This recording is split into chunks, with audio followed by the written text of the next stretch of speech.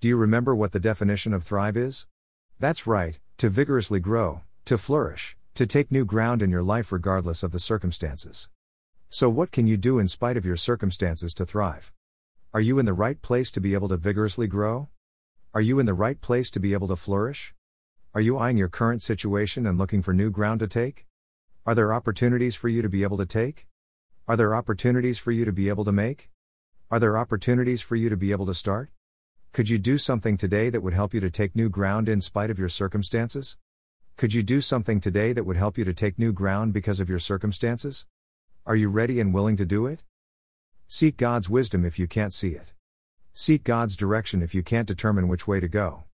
Seek God's discernment in order to make a place where God can then direct your steps. This is the day that the Lord has made, right? So let's rejoice and be glad in it. Let's consider God's plans and purposes for today and step into it so that no matter what happens it will be a happy today. What about if you make the decision to follow Jesus? Have you already done that?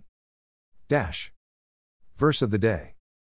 Greater than if you then, though you are evil, know how to give good gifts to your children, how much more will your Father in heaven give the Holy Spirit to those who ask Him?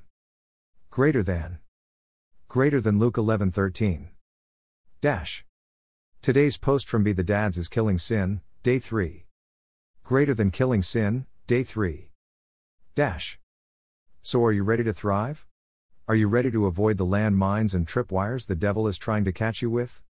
Are you ready to prepare and plan so that you are ready?